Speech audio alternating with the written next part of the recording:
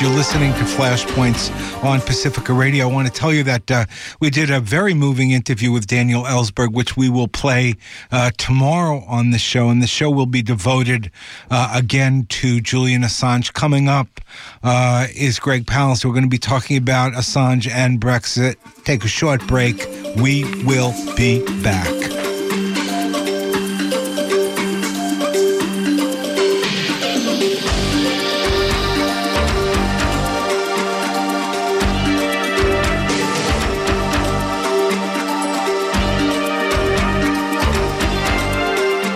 We are delighted to welcome back Greg Palast. Usually Greg and I do our election crimes bulletin. Greg is a master at holding the powers that be accountable and trying to protect the vote. But he also reports for the BBC and other international organizations, and he's been watching Brexit. But before we jump into that, Greg Palast, and welcome, we know that you have a few things you want to share about what happened today with Assange being dragged out. Well, a couple things. If they're going to arrest Julian Assange, they have to arrest me, because I used WikiLeaks documents from Assange, passed from Manning to Assange. In fact, you should arrest me. You should arrest my colleagues at The Guardian and great editor Alan Rusbridger.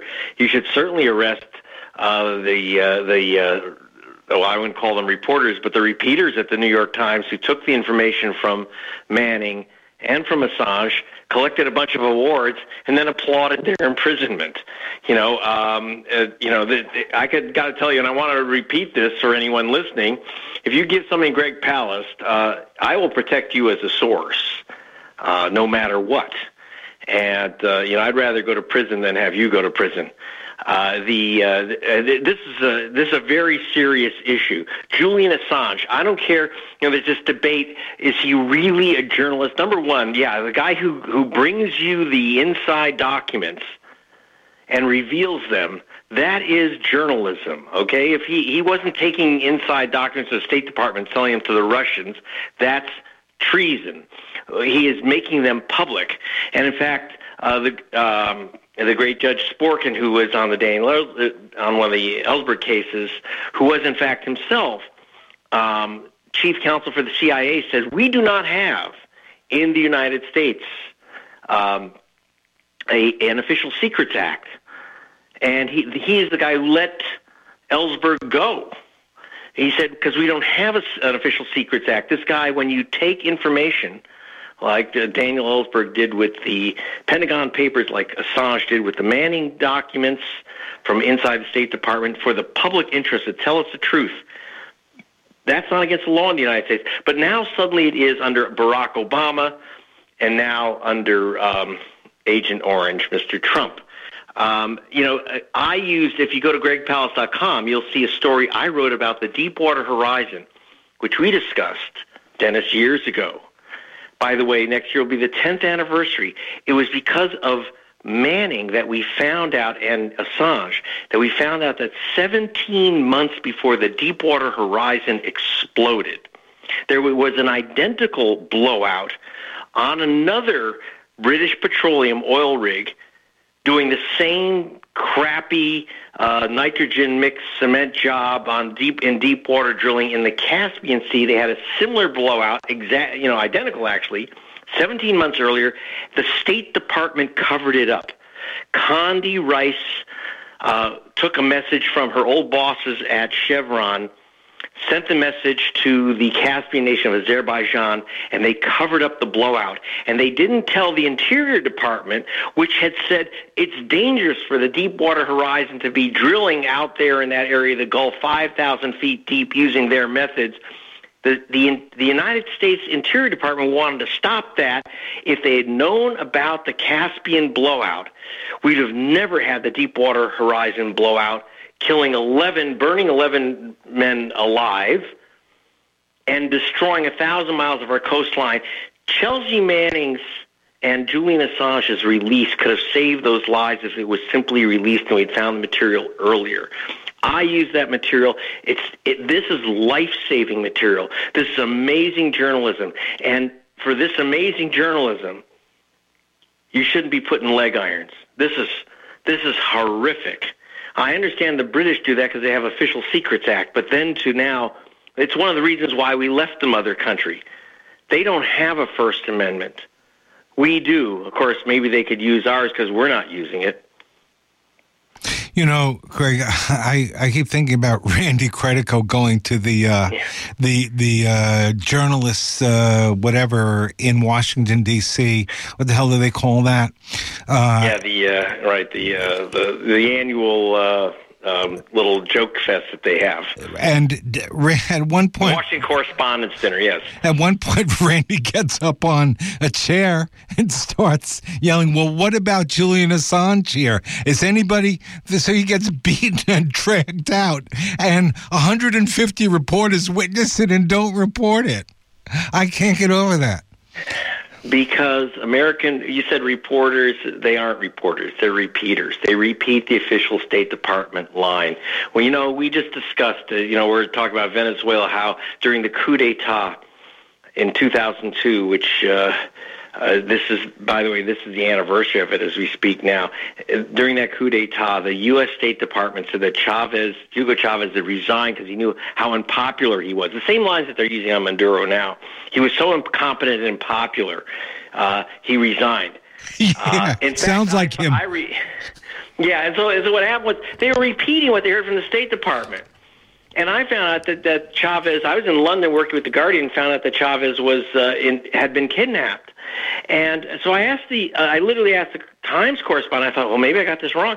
I said, where'd you get this information? He said, well, I got it from the U.S. State Department. And he said it with this, my God, of course, I got it from the most important source. And I got to tell you, if I went back to The Guardian or BBC and said, oh, I got it from the U.S. State Department, I'd be fired on the spot. They said, that's not reporting, that's repeating.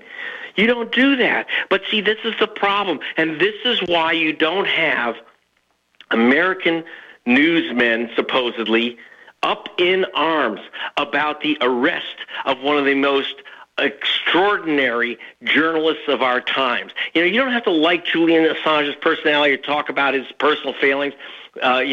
That's not the issue. That's not the issue. The issue is that he was providing an extraordinary news service, better than the service you're going to get from the Associated Press, the propaganda filth that you get through that pipeline. Okay? And the news services like the AP and like the New York Times news service, which were peddling the Russia con, that's perfectly fine. But a guy who gives us the truth, that's the crime. That's a crime. That is ill-making to me, and it is particularly ill-making because you do have some of these same journalists. I got to tell you, if it weren't for The Guardian and Der Spiegel... Greg, I have to jump in here because I used to love The Guardian, but The Guardian joined the rest of them in this group sing with a couple of hit pieces on Julian that were unprovable, that were not sourced, and I was profoundly disappointed. I don't know, maybe they got the fear of the U.S. government going up their spine, but I just need to add that because there was a big problem, and everybody's quoting the story about how, what's-his-face, Roger Stone met with Julian Assange. Remember, that made it into the freaking Guardian. Well, and I want to tell you,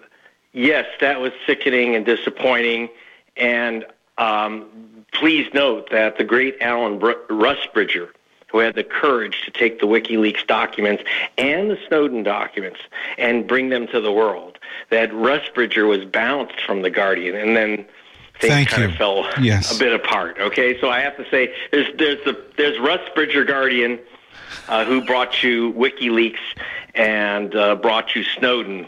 And then there's the current Guardian, and which has its good, compared to yes, that's the problem. Compared to what?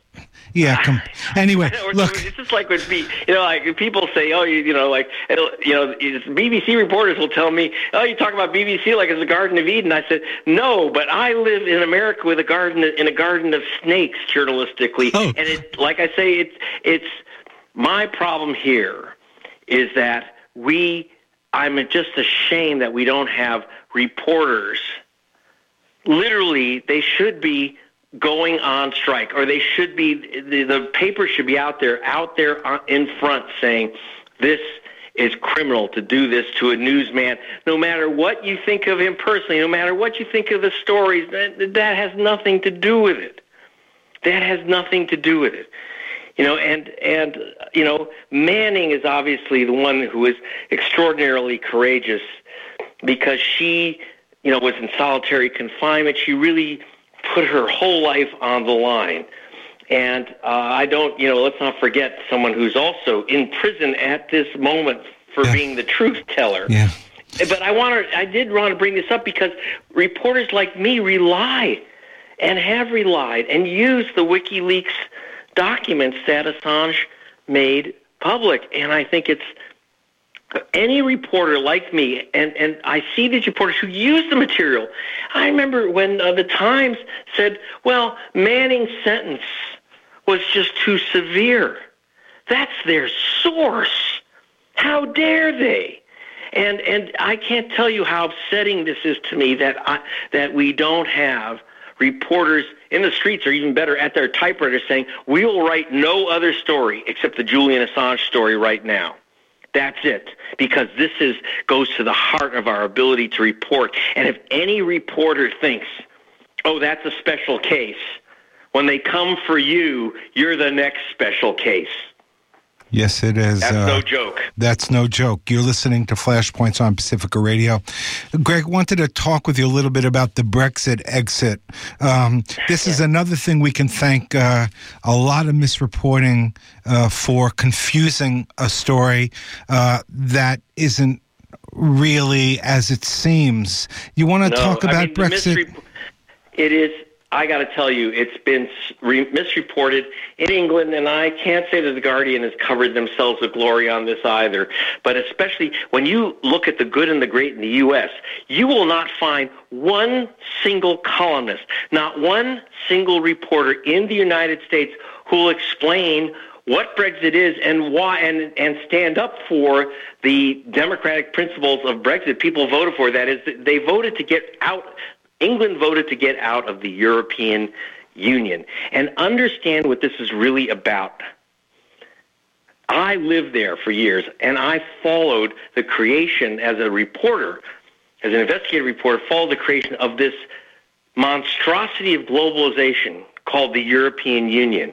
And it stuns me that even on the progressive side, that those who were in Seattle in 1999 and said no to the WTO, no to corporate control of the international economy, would now suddenly take the WTO on steroids, the European Union, and say how what a terrible thing it is that these ignorant working class people of Britain said enough to the free trade monster. I mean, it is NAFTA on, like times 50.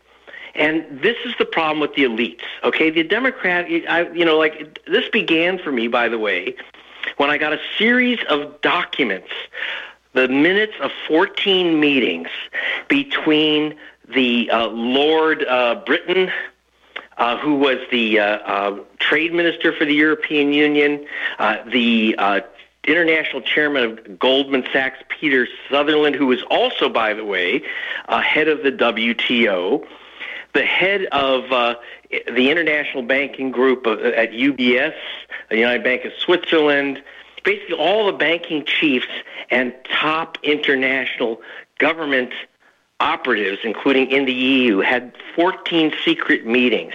They called themselves the Invisibles. And later, when they're outed, they tarted up the name to Liberalization on Trade and Services Group. But the Invisibles were literally writing the rules of the European Union to smash unions, to stop any regulation of industry, for example.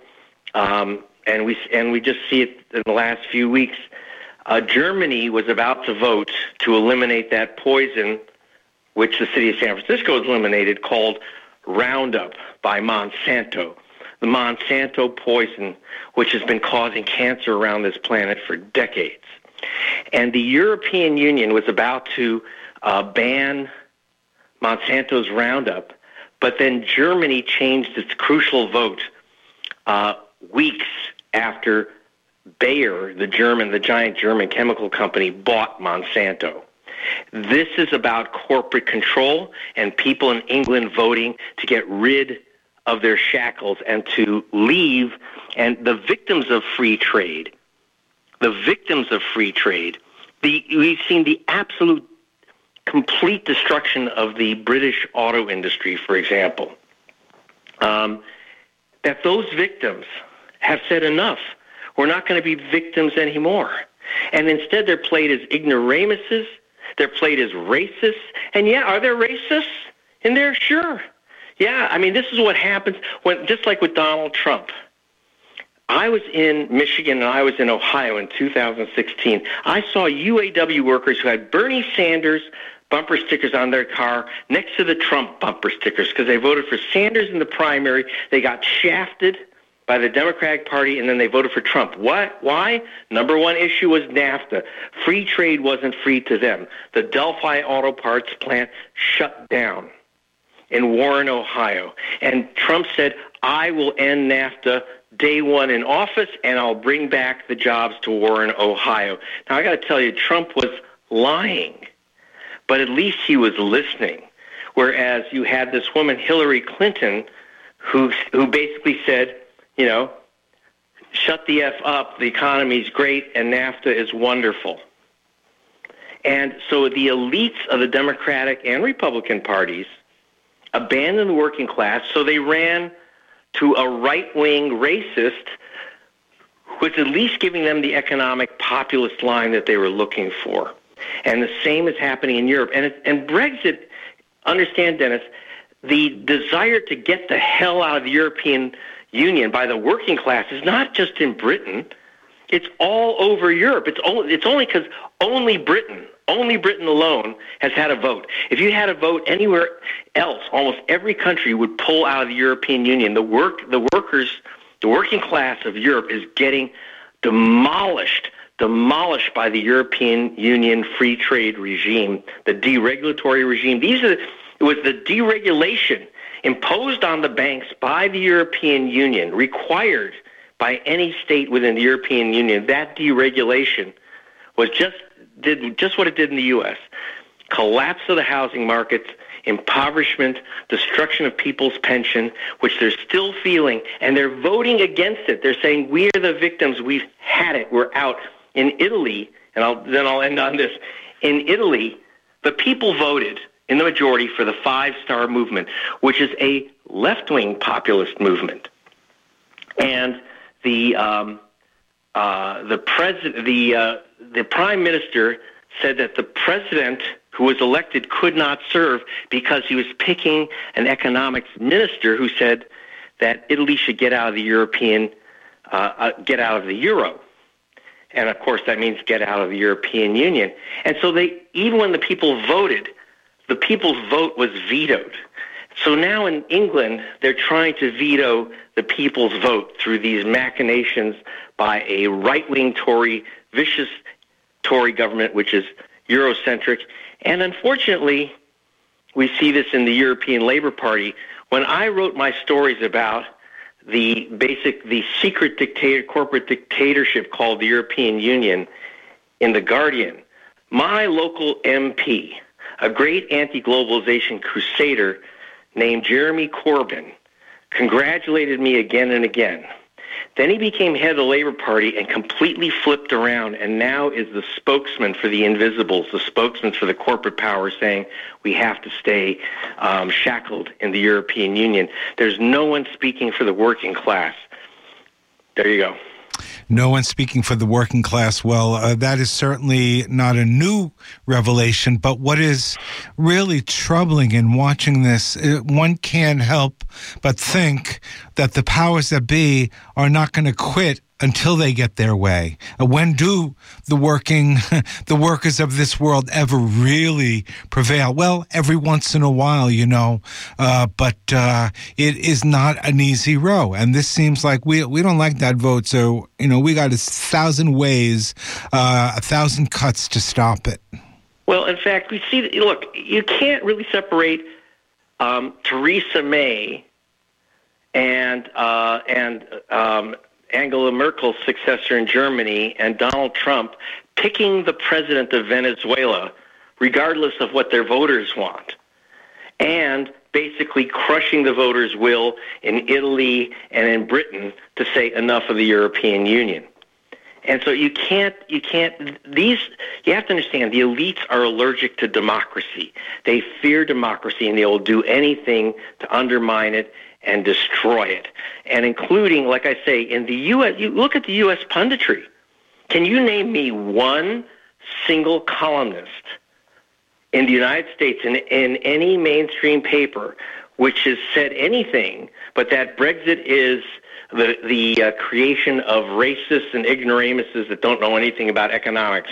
Now, I'm an economist, and I can tell you right now that the average European worker has been shafted completely by the rules of the European Union. And this is the real issue, and they want to turn it into something where it's just a bunch of people who are racist. No, I'm sorry. That's the convenient get out. They won't, and in fact, you hear silly arguments like from people in Britain, like, we're part of Europe, as if Britain is going to, under the European Union, if they leave the European Union, they're going to, snap off the Channel Tunnel, and Britain will float north until it hits Iceland. Switzerland has not been part of the European Union, nor for that matter, the United States has not been part of the European Union. Somehow we've all survived without the secret meetings of the corporations telling us what the rules of trade will be, what poisons you will have to ingest, what cancers you will have to suffer. And as you saw, the cruelty of the European Union, for example, in Greece, where the people tried to vote to free themselves of the European Union and the euro after an economic regime was imposed on the Greeks, where you had, school teachers hunting through garbage cans to eat.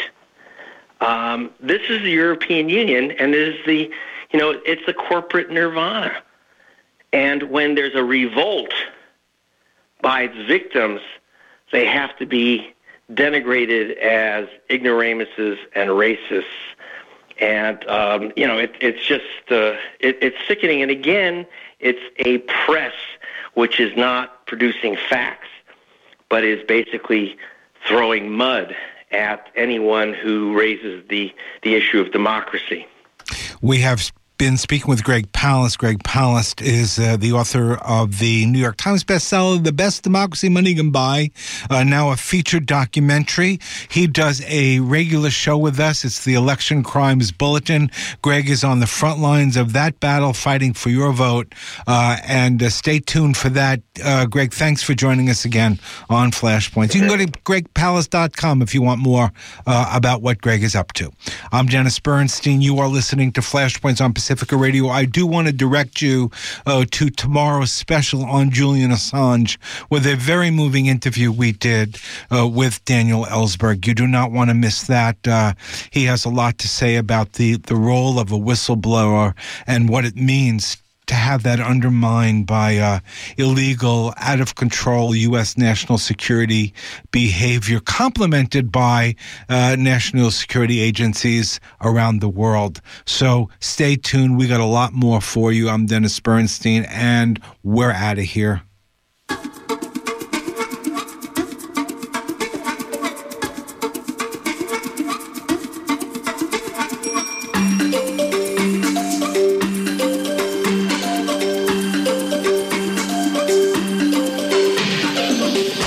That wraps it up for another edition of Flashpoints. Our executive producer is Dennis Bernstein. Our roving producer and producer of Flashpoints in Espanol is Miguel Gavilan Molina. Our technical director is Mike Biggs. For more information about the show, to listen to or download archived episodes, log on to flashpoints.net or visit our SoundCloud page at soundcloud.com/flashpoints. For questions or comments about Flashpoints, you can contact Dennis at dennisjbernstein@gmail.com. Thank you for listening.